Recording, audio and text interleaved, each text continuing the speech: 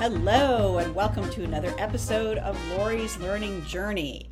Today, we ask the question, how can you get kids to be quiet, and other babysitter tips? So how do you get kids to be quiet? Now, if you're like me and you like playing with kids, which I do, what happens is, let's say you're babysitting or you're hanging out with maybe it's your own kids or your nieces and nephews, and you get them all riled up, and then, oh no, it's bedtime, and now everybody's jumping off the walls. So here's what I do. We play the deer game.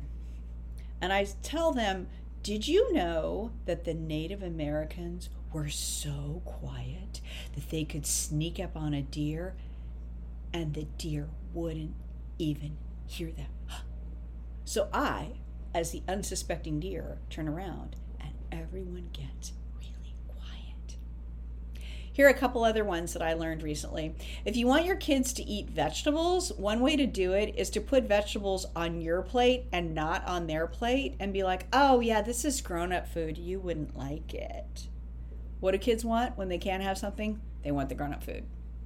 Another thing, my mom was telling me, her son is waking her up at like really early in the morning, and she's like, oh my gosh, could you please just not?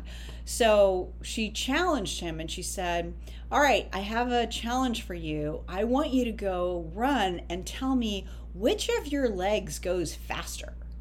So her son goes out of the room, run, comes back a few minutes later. Thank goodness mom gets a little extra sleep to announce, surprise, both legs are the same. And finally, this tip that I saw on BuzzFeed, which I think is hilarious. This mom wanted her kids to eat salad. So she would say, well, if you don't pick up your room, you don't get any salad. And now guess who has a whole family of salad eaters? I know, right? So cool. Anyway, so those are my tips for today.